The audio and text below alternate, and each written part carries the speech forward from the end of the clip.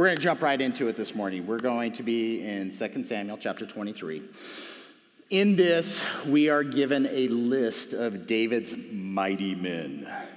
The word mighty means manly. It means a champion. The list of these guys, this is a list of manly men, named men in their culture for their battle, what would be the word? Just their prowess. Just so you know, men, not a single one of us line up with the definition of these mighty men in 2 Samuel 23. So, if this is the only definition that we have for what a man is, then every single one of us falls short, and we can all tuck our tail between our legs in the face of these alpha men, which is not what the Bible conveys at all. But I do want to begin with this question. I want you to define a man. And at the same time, women, we're not going to leave you out either, but define a woman. Our culture in the day in which we live is clearly giving us a lot of definitions that are not found in the Bible. Culture for all of time provides many definitions of what it means to be a man, what it means to be a woman, and how to excel in that role in the time and the culture that you find yourself in. As we sit in the Old Testament, it is a very specific time. It is a very specific culture that is different from ours, and the definitions and those roles of men and women in the culture would take on different nuances, even though the core of God creating us as male and female in his image carries forward through all of history. So I bring up the definition, just the idea of the boys turning 20 yesterday. They're men. They're no longer teenagers. They're now 20 years old. But at what point did they transition from being boys, which being a boy in age, there's nothing wrong with, but if you're my age and you call me a boy, it's very derogatory, right? But there are men who are my age who would be men in a lot of different definitions, but according to the Word of God, we would give that derogatory term as boy too. Now, at 20, they're men at 20. But they're not 30 yet. They have another decade of life experience that they can't know at 20. But that doesn't mean that they're not men yet. It means as men, as children of God, we progress and we mature as we are sanctified. We gain wisdom, we gain knowledge, we gain experience with the Lord, and we mature as men. So even as if you were to sit down and list out all of your characteristics of what a man is and what a man is not, I guarantee each one of us would fail in some of those definitions. And if you personally didn't fail in your own definition of what a man is or is not, men in this room would fail your definition. There are many within the body of Christ, within our culture, that would say the list of David's mighty men, these are warriors. We are to be warriors for Jesus. We are soldiers. We are engaged in a battle. And the New Testament does use a lot of that battle imagery in regards to spiritual warfare, in regards to following Christ. There are enemies. And you can take this very strong masculine tone of, you need to man up and be a soldier for Jesus. And that does fit a segment of men who are absolutely madly in love with the Lord and look to Jesus as Lord and Savior. And that's all right. But you can't ignore the other side of the spectrum of men who aren't all geared up for battle, who aren't hairy and smell like men and belch and fart and do all these things that guys are supposed to do, but they're on the other side. Maybe they're more artistic. Both are men, yes? So when we sit in statistics, if you know what a bell curve looks like in statistics, think of a bell, and in the center of that bell, that's where the majority of people fit. But in statistics, there's always outliers. When you talk about your definitions of men, there are going to be definitions that swing to the very masculine side, and there are going to be definitions that swing to the more effeminate side. Both are men, and both can be godly and submitting to the Lord. I don't know if you've ever sat in personality tests, and there's a variety of them, but when you sit in a personality test, there's these buckets of definitions to help you define your personality, your character, how you're wired, to help you aim your life in a way where you're going to be successful for how God has created you and wired you and how he's sanctifying you. There are jobs for my personality that I ought not to do because it's not how I'm wired. You don't want me in sales. It's just not how I'm wired. You want me doing accounting, which is what I do. And projects, that's what I do. It's what I'm wired for, it's what I'm geared for, and it's what the Lord causes me to excel in. So, I want you to have in your mind just that definition of what a godly man is, not what our culture defines a man as. The major section of David's mighty men in this chapter, there's two sections, and the second section focuses on that. We're going to be very front heavy in chapter 23. So turn to 2 Samuel 23. And the reason why we're going to spend more of our time in that section is because I think David gives us a very solid and biblical definition of what it means to be a man of God. And in our spectrum of personalities as men, all of us can fit within this definition in regards to how God has wired us as we submit ourselves to him in faith. So this is 2 Samuel 23. These are defined as the last words of David. David clearly has more words. He doesn't die until early in the chapters of 1 Kings. But this is his last oracle as it's defined. These are the last words that he's speaking to the culture. These would be after all the Psalms that he's written.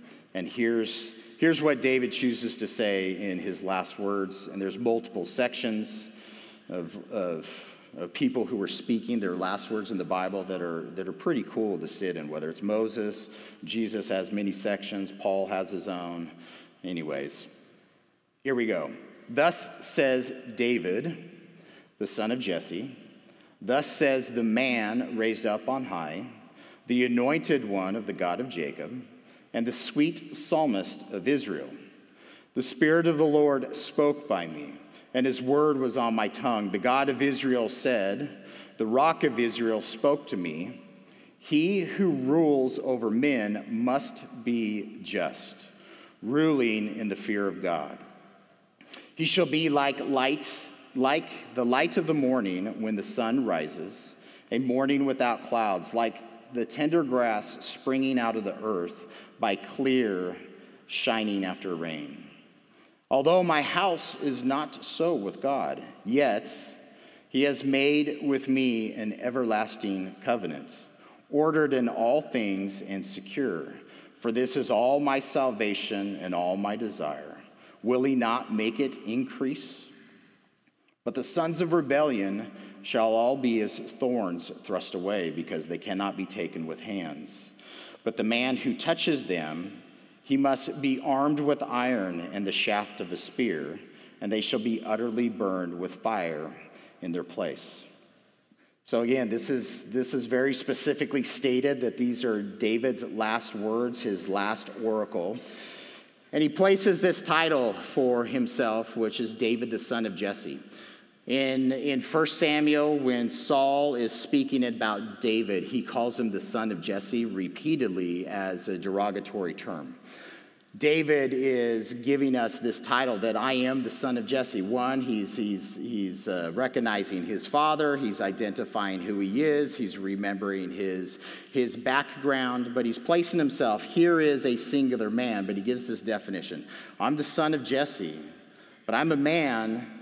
And the word there for man is the idea is young and strong. So when God called him, he was a teenager. This is before he had a beard. This is when God sent Samuel to anoint him as the king of Israel. He was a young man, a strong man, but that God is the one who lifted him up.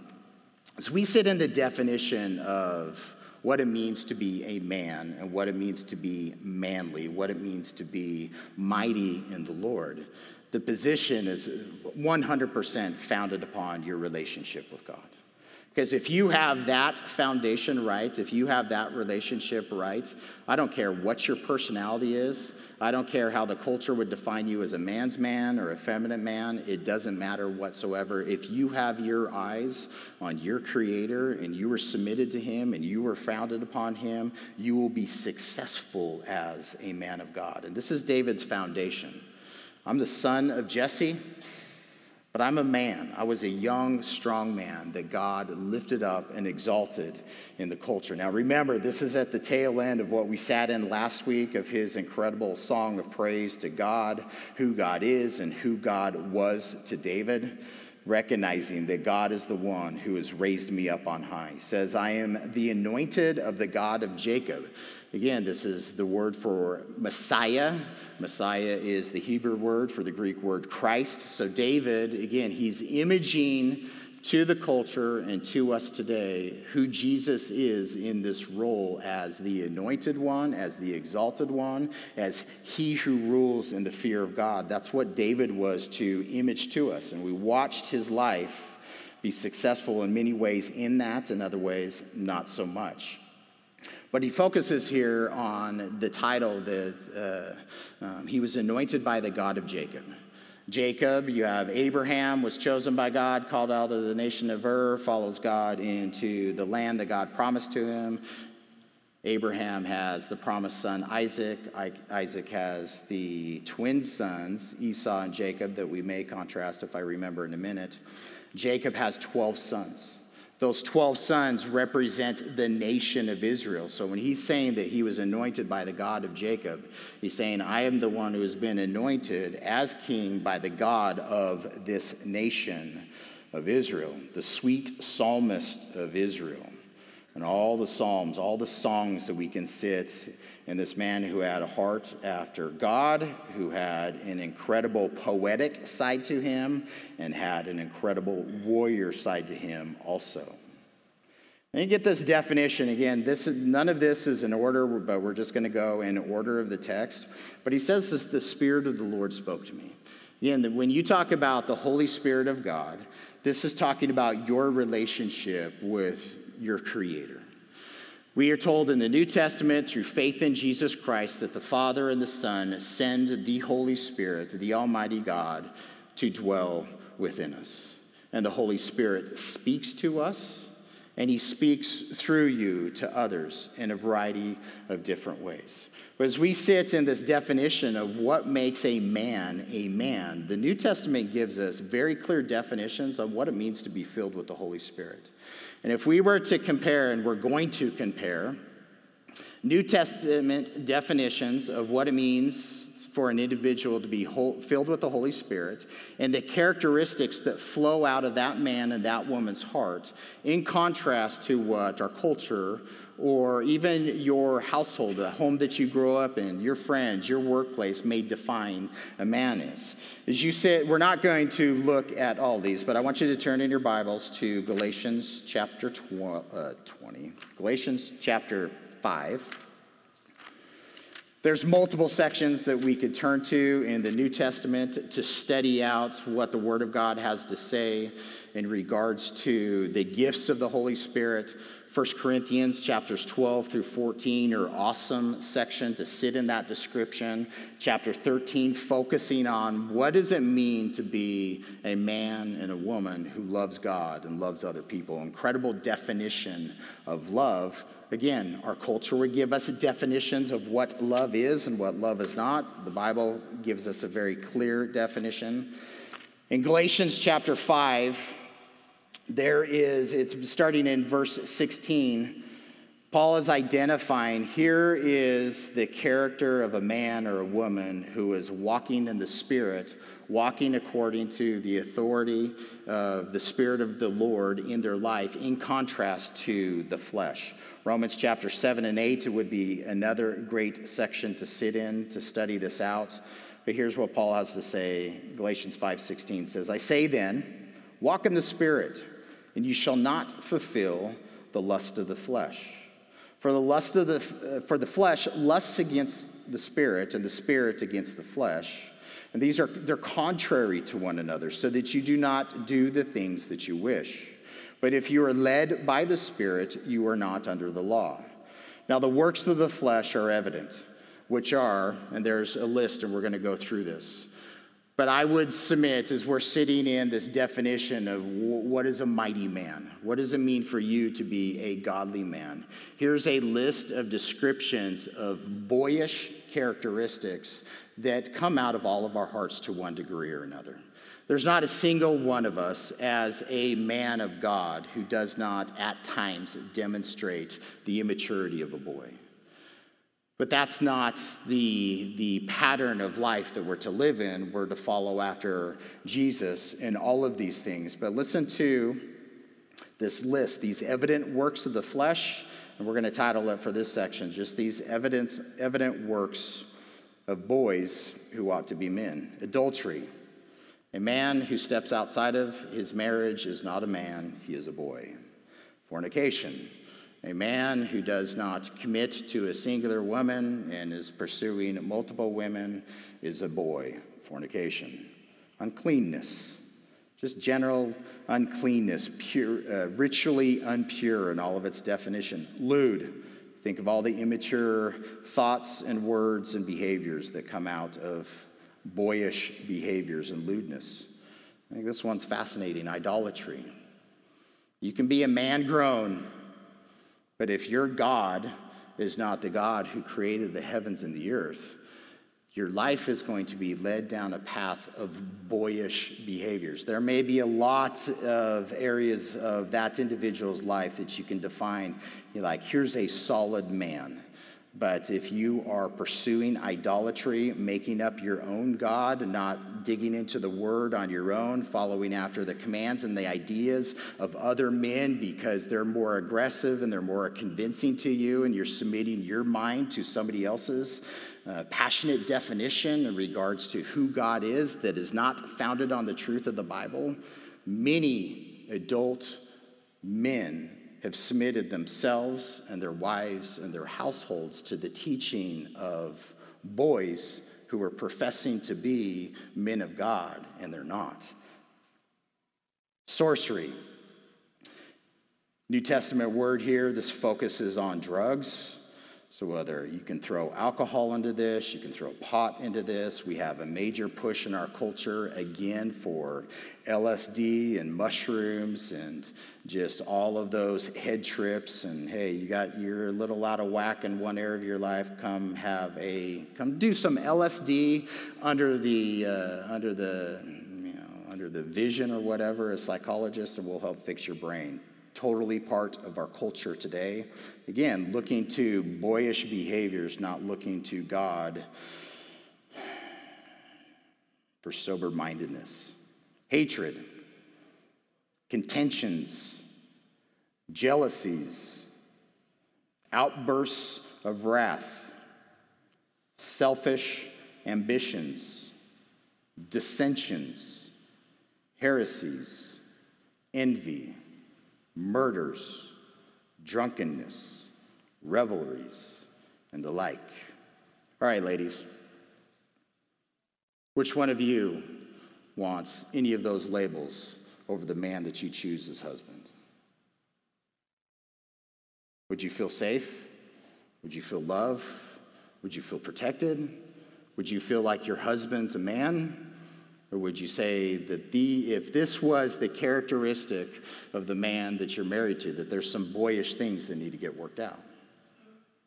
I mean, I'm guilty of all of this stuff. My Christian experience, as I am being exposed to the gospel of Jesus Christ, was founded on, again, I gave my heart to the Lord at a family life marriage conference, where I was being taught, here is what a man of God looks like. Blake, make a decision. Is Jesus your Lord and Savior, yes or no? And yes. And there's many boyish things that as a 23-year-old, he had to work out of me. I'm now a 47-year-old. Yes, I'm a man, but in some ways I still have boyish tendencies in my flesh, things that I have to submit to the Lord. Lori will say amen to that because I was making fun of her age earlier, being her little brother, because sometimes I want to act like a boy and it's fun. She knows how to handle me. She can push back. But in the reality, in my relationship with the Lord, Lord, I'm asking that you make me to be a man of God according to your definition, according to how you've wired me, the life context that you've placed me in. That list that we just went through, I don't want any of this stuff in my life. I've tested this stuff. I've tasted this stuff. Lord, grow me, mature me, give me the experiences that I need. Dig out of my heart those things that don't belong there. Help me to confess those things and to walk forward in the victory that you give me. And the like, the list can go on, of which I tell you beforehand, just as I also told you in times past, that those who practice such things will not inherit the kingdom of God. Now, here's the contrast. Here's the fruit of the Spirit in our lives. Love.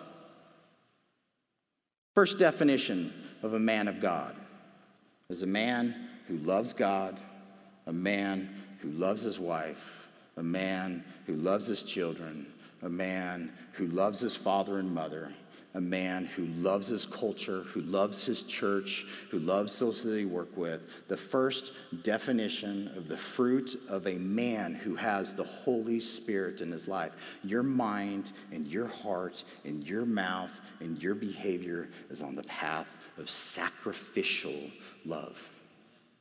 Ladies, you want a loving husband? What do you think, Trudy? Does the man in pink love you? Real men wear pink. Right? Real men wear pink? Yep. I'm a punk. Seriously, this is I don't know if I said this at the beginning. I thought it, but I don't know if I said it. This message, it would be much better if we could pull up a table and just sit across from one another and have a conversation. Because here's the experience of my life. Here's who my dad was to me. Here's who my other male role models have been for me. Here's where they were successful. Here's where they failed. Here's what I picked up on. Here's what I've learned in the body of Christ. Here's what I've learned from the Word of God. Here's what the culture has taught me. This is a great dialogue of conversation that we need and we do have within this body. Love, joy, it's the fruit of the Holy Spirit. Not an Eeyore kind of attitude, not a happiness that's based upon your circumstances, but in your core, there's this joy that pours out of your mind and your heart in the life that God has given to you, regardless of the circumstances, the good, the bad, all of it. Man of God, woman of God, the Spirit is producing a peace in your life that's supernatural. Again, there's all this agitation. There's all these things that cause us anxiety and worry. Definition here, fruit of the Spirit brings about peace in our life, in our soul, in our spirit. Long-suffering. I have failed in patience repetitiously as a man. You go talk to Julie, where did Blake really need to grow up in? Patience. Because I'd have a short fuse. I'd be instantly irritable, sitting in those responsibilities of what it means to be a husband, what it means to be a father, what it means, how do you keep this life in balance and all of its activities. And the insecurities that I had with myself and those circumstances, my flesh would react in irritation. My anger would well up quickly. The Lord is the one who has had to produce a patience in me, a long-suffering, remaining under that pressure in love, in joy, in peace, remaining under, not seeking to get out from of it, but all right, Lord, you've placed me into this context. This is a circumstance that's going on in my flesh. I really want to freak out, but I love you and I trust you and I know that you're here and I know that you're leading me down this path. Long-suffering, remaining under. Kindness. When you think of definitions of masculinity, is kindness one of the words that you'd put in that list? God does. Man of God, whether you're big and burly and hairy, or you're short and skinny and smooth-skinned, Bible's definition, kind.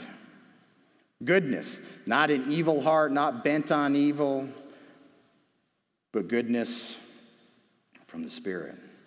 Faithfulness. Man of God is trustworthy.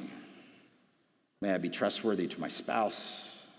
May my kids find me trustworthy. May you find me trustworthy.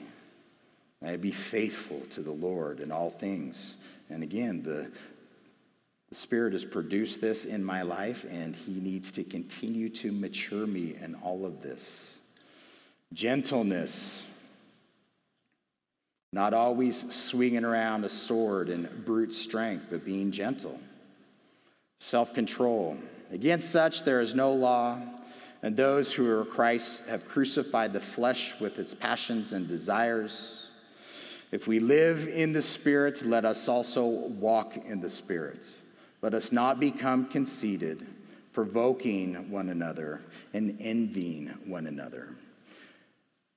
Romans 12, you can turn back to 2 Samuel. Romans 12 would be another great chapter to study in this subject matter. So we get, I'm turning way too far back in my Bible. Back to 2 Samuel 23. So we look at David's definition here. So one, the Spirit of the Lord is speaking by him. Again, I think that is, as you go through those lists and the work of the Holy Spirit in a believer's life, what is being produced, that those are these solid biblical definitions of a man and a woman. His word was on his tongue. The God of Israel said, the Rock of Israel spoke to me. He who rules over men must be just, ruling in the fear of God. I really appreciate David's definition because it's just biblically sound. You go back to Genesis 1, 2, and 3, and 4, this idea of dominion and ruling comes up multiple times. In David's definition, he uses the imagery of the sun coming up in the morning, the man who rules with justness, with rightness, being upright, the man who rules in the fear of God. He's like the sun that comes up every single morning. The sun, we're told in Genesis 1, when God created the sun was to rule over the day, to have dominion over the day, to give man the light of God. The lesser, the moon, was to rule over the night. So the imagery that David is using in regards to ruling, he's looking back to God's creation. Just as the sun comes up every single day and gives light to men, and you need the sun to produce fruit, right? You need it to produce the crop that God intended. That sun is to be a light to all of mankind. At the same time, the sun can be a devastating thing without water, right? It can bake things, it can kill things. So there's a right mixture that's necessary, and this is the imagery that he's using. But when you have Adam and Eve, as God creates male first, Adam, in the image of God, he looks at Adam, defines everything as good, but it's not good that Adam is alone. So he took out of his side and he created Eve to be comparable. Male and female were to image God to all of God's creation. You sit in Genesis chapter 3 where sin enters in and Eve was deceived and Adam wasn't protecting his wife. Just all the different imagery that goes on in that scene. The consequence of Adam and Eve's disobedience to God says that Eve, I'm going to increase your sorrow and the pain of childbirth, but your desire, your joy, the thing that you're seeking after is going to be your husband, but your husband is going to rule over you. Now, cultures throughout time, and even in our time, even within the church, this idea of ruling and having dominion over a husband over the wife has been mistaught and misconveyed, and the examples of it can be horrific in many ways. The idea of ruling biblically is being painted by David, and it was painted by God in Genesis, and it's the same all the way through Revelation. And that relationship between Adam and Eve and the order that God placed them there, and again, there's a consequence in the sin and the rebellion and the order and structure that God placed there. Not going to get into it because then I'm just going to get myself in a lot of trouble because we don't have enough time to teach at that depth this morning. David's definition here is a man who rules his bride. That ruling is to be what? It's to be just. It's to be right. It's to be gentle. It's to be under the fear of God. In that relationship between husband and wife, for Julie and I, many aspects of our marriage are going to take on what would be identified as a traditional role. But for those of you who know my bride, you know she's a very strong woman. She is a very capable woman. She is somebody that I respect highly. She is somebody's opinion that I seek on everything.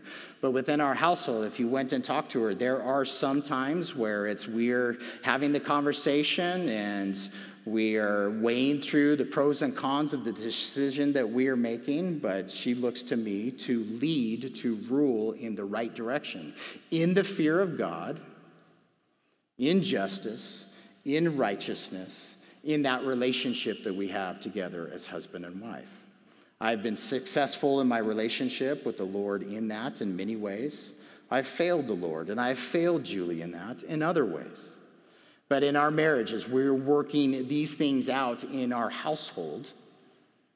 They're being worked out in submission to the Lord, in submission to each other as husband and wife, and love for one another and care for one another. We don't have time this morning, but you can go sit in Ephesians chapter 5, has a fantastic definition of that relationship between husband and wife.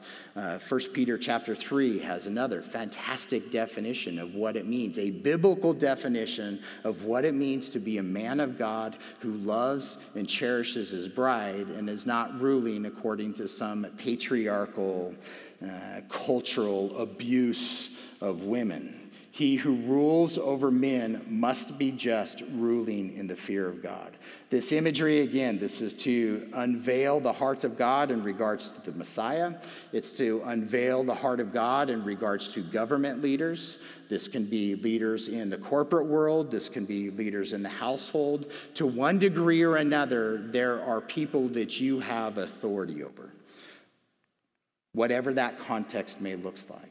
The command for every single one of us in that leading, seek to be a just individual, an upright individual in submission to the Lord. And always the foundation is having that fear of the Lord. Understanding that God is your God, he is your head. You have an awe for him, a reverence, a respect. That if he were to unveil himself before you right now, you have this recognition, you would be on the dirt, in submission before your ruler. The behavior, your thoughts, your words, and your actions, when you are put in a position of dominion in some fashion, it is to be in the fear of the Lord. And here's this description. And David gives the confession in verse 5, my house is not so with God. David's given that confession just as I've given you this confession. I'm not perfect. I'm telling you who I'm seeking after. I'm seeking after my Creator. I'm seeking after my Savior. I'm seeking to be a man of God to my spouse and to my kids and to you. That's where I'm seeking. That's where I'm aiming. And I tell you, I fail in that. Men fail, and we need to be able to fail. This is where we learn, okay? I'm not going to do that again. I've figured that out, and sometimes it takes us 20 times to learn, and other times we learn on the first go. My house is not so with the Lord, yet what has God done? He's given me an everlasting covenant. This idea of a covenant where you have David here he's an individual man. He's the son of Jesse. He has been anointed and raised up by the God of a nation. And within this nation, God has given an eternal covenant to David of a dynasty. That on the throne of David that God gave forever will be seated a man who is ruling with the authority that God has given. That man is Jesus, the Son of God. God in the flesh, seated at the right hand of God now, and one day he is coming back. That is the everlasting covenant. It is ordered, it is secure, it is for sure. This promise that God has given to us in Christ and all that Jesus is, this is all of my salvation, this is all of my desire, my joy, and my delight. Will he not make it increase? Will he not cause it to sprout? Again, in this, I see an incredible definition that's concise, that we can hang a lot of the rest of different passages of the Word of God upon, of what it means to be a man of God. Called by God, anointed by God, filled with the Spirit of God, focus on his word, ruling under that authority, not being like James and John, the disciples who he gave them the nickname, the sons of thunder. You don't give mild-mannered men the nickname, the sons of thunder. These are probably pretty, not violent, but vibrant, boisterous men. I think of my own sons, always sitting there jabbing one another. But what did they want to do? They wanted to rule. And what did Jesus tell them? Your desire to rule, your desire to have dominion, it's not bad, but what did Jesus tell them to do? He gave them the picture of what ruling looks like. Ruling, it absolutely turns the world upside down. If you want to rule, and you want to rule well as a man of God, you seek to be the servant of all, because that's the example that our Savior gave to us. In the few minutes we have left, we're going to look at the rest of this chapter. Like I told you that we were going to be very front-heavy in David's definition, because I think as we read through the description of David's mighty men, that yes, these are descriptions of godly men, and they are submitted to the Lord, and we'll get into that in a second. But if this was your only definition of what it means to be a man of God, you could become extremely imbalanced in one definition while ignoring others. Because listen to this list. These are the names. These are men of reputation. These are named men in their culture of the mighty men of whom David had. Again, that word for mighty, it's manly, it's vigorous, it's champion. These are the alpha men of the culture in the day. Number one, Josheb-Basshebeth, the Tachmonite, chief among the captains, or chief among the three. He was called Adino the Eznite. Why? Because he had killed 800 men at one time. If that's your definition of a man, again, every single one of us fails. Chronicles tells us that the number is 300 that he killed at one time. But here, this named man, his name means there's the guy who sits in the seat. That's his name, that's his reputation. Don't know what the seat was. We don't have any other chairs. Any other description of him. We don't see any other stories about him. We just have him in this section. Out of David's named men, here's number one. And his name, his nickname, there's the guy that sits in the seat. And he got that name because he was a warrior. One battle, 300 to 800 men, hand-to-hand combat, killed. Sat in the Old Testament a lot. Told you that's none of our life experience.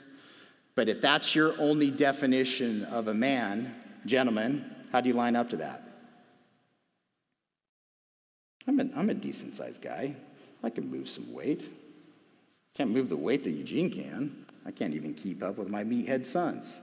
If I'm comparing my manhood to physical exploits, it's not the definition of God's word. But here, these are named men in the culture. They have a place in the word of God. And we're going to see why in a minute. After him was Eleazar, the son of Dodo, the Ahohite, one of the three mighty men who was with David. When they defied, when they mocked, when they taunted the Philistines who were gathered there for the battle, and the men of Israel had retreated. So listen to this. There, the men of Israel retreat. This one guy stands up, and attacks the Philistines until his hand was weary and his hand stuck to the sword. The Lord brought about a great victory that day, and the people returned after him only to plunder.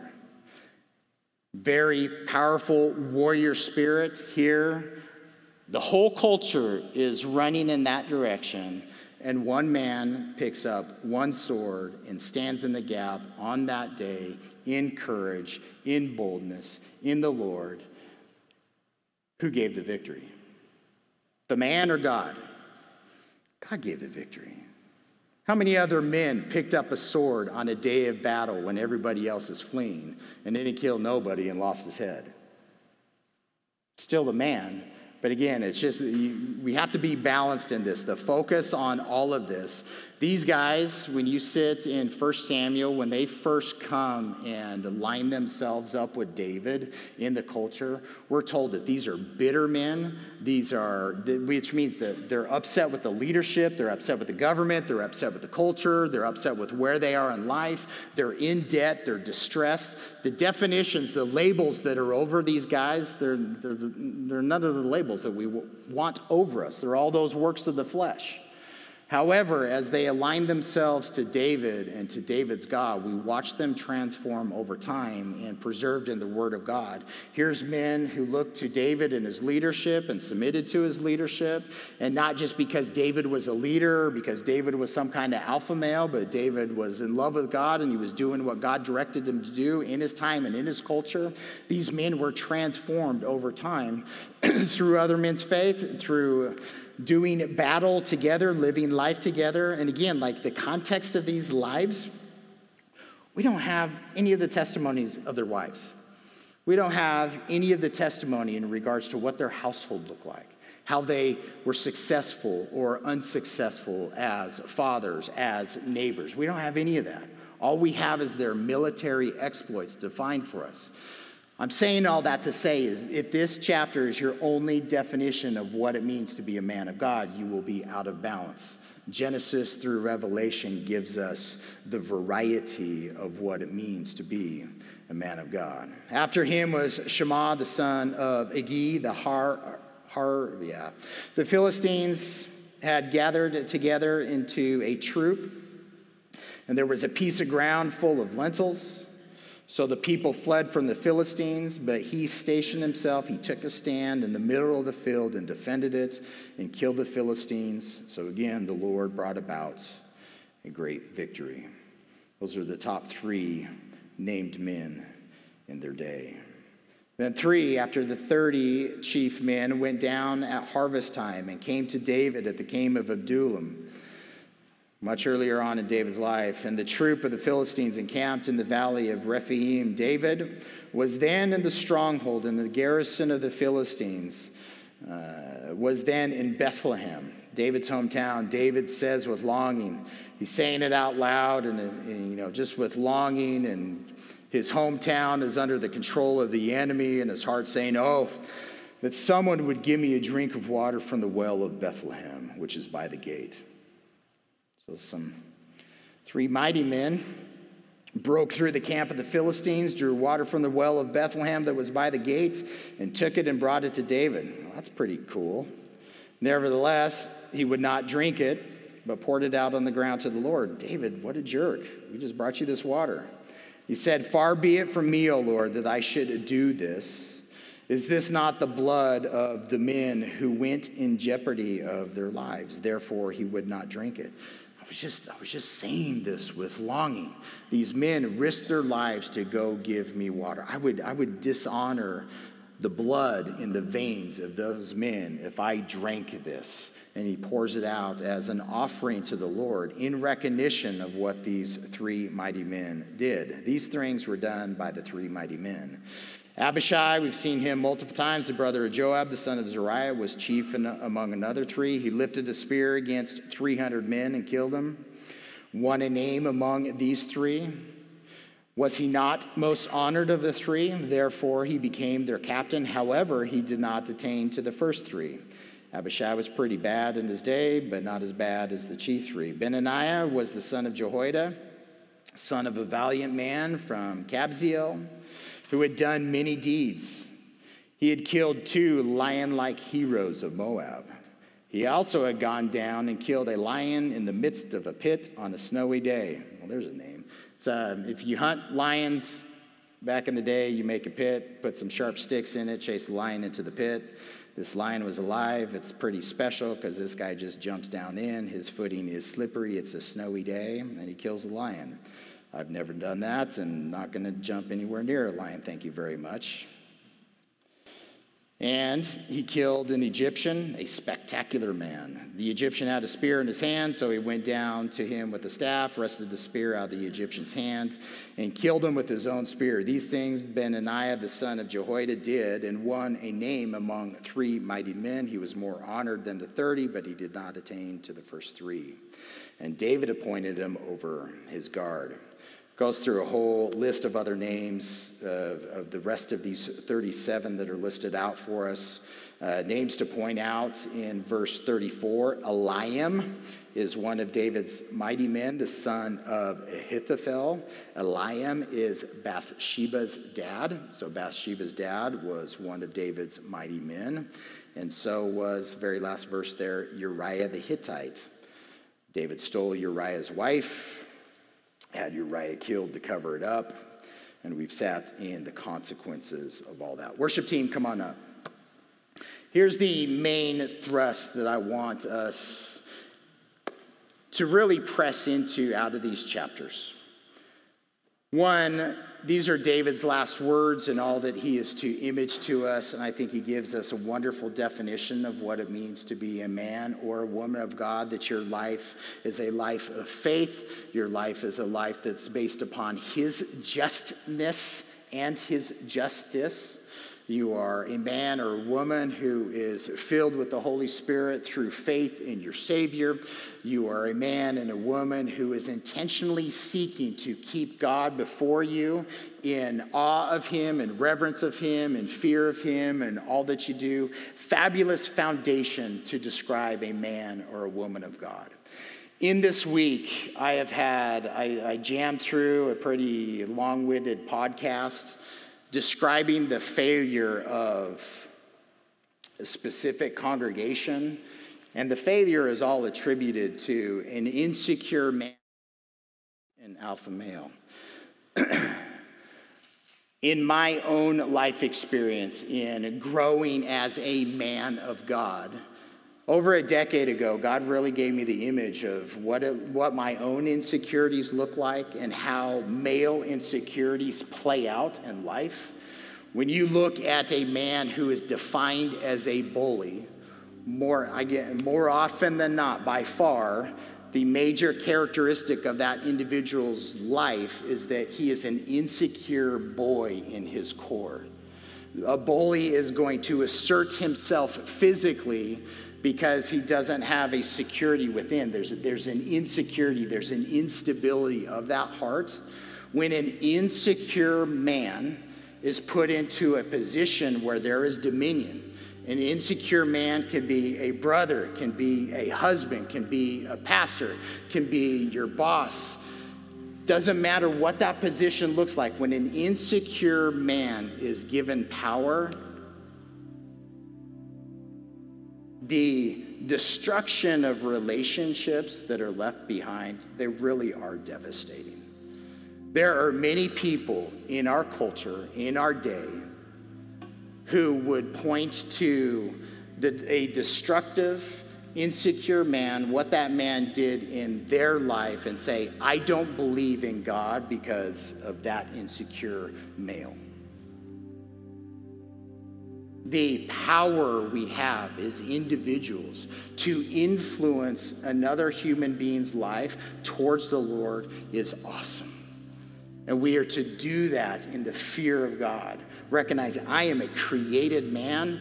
I am a man who has failed many times. I am a man who is going to fail many more times. But I am a man who is seeking to grow and mature in his definition of who I am to be and nobody else's. And that takes a tremendous amount of security. David said, the promises that God has given to me, they are secure. They are sure. Who I am in him, nobody can take away from me. I am secure in my relationship with the Lord, and because I am secure with him, that is what breaks me of the insecurities that I have in my flesh that could lead to consequences in my relationship with my bride or my kids or with you. It is only who God is and who Jesus Christ is that I put on this firm foundation. I am not this insecure man. I am not seeking to rule out of this position of insecurity. God, where I feel weak, where I don't feel confident, I'm asking that you would give me the hearts of these mighty men that we just read through. Even though the masses are running away from you and they're running because it's scary, it's not comfortable, there's anxiety, there's worry, there's all these other emotions that are feeding me in and trying to drive me down a particular path. Lord, root that out of my life. Prune out of me what doesn't belong there. I want to be the man that you have created me to be. I want to be the man that you have defined me to be. I want to be the best man to Julie that she needs because she deserves a good man. My kids deserve a good father. My mom deserves a good son. My father-in-law and mother-in-law deserve a good son-in-law. You deserve a good pastor. You deserve good elders. You deserve good brothers and sisters in Christ. We forgive each other when we break that image. David said, my household's not this way. My household's not just. My household's not living out the fear of God. But the promises in God that he has given to me, they are secure.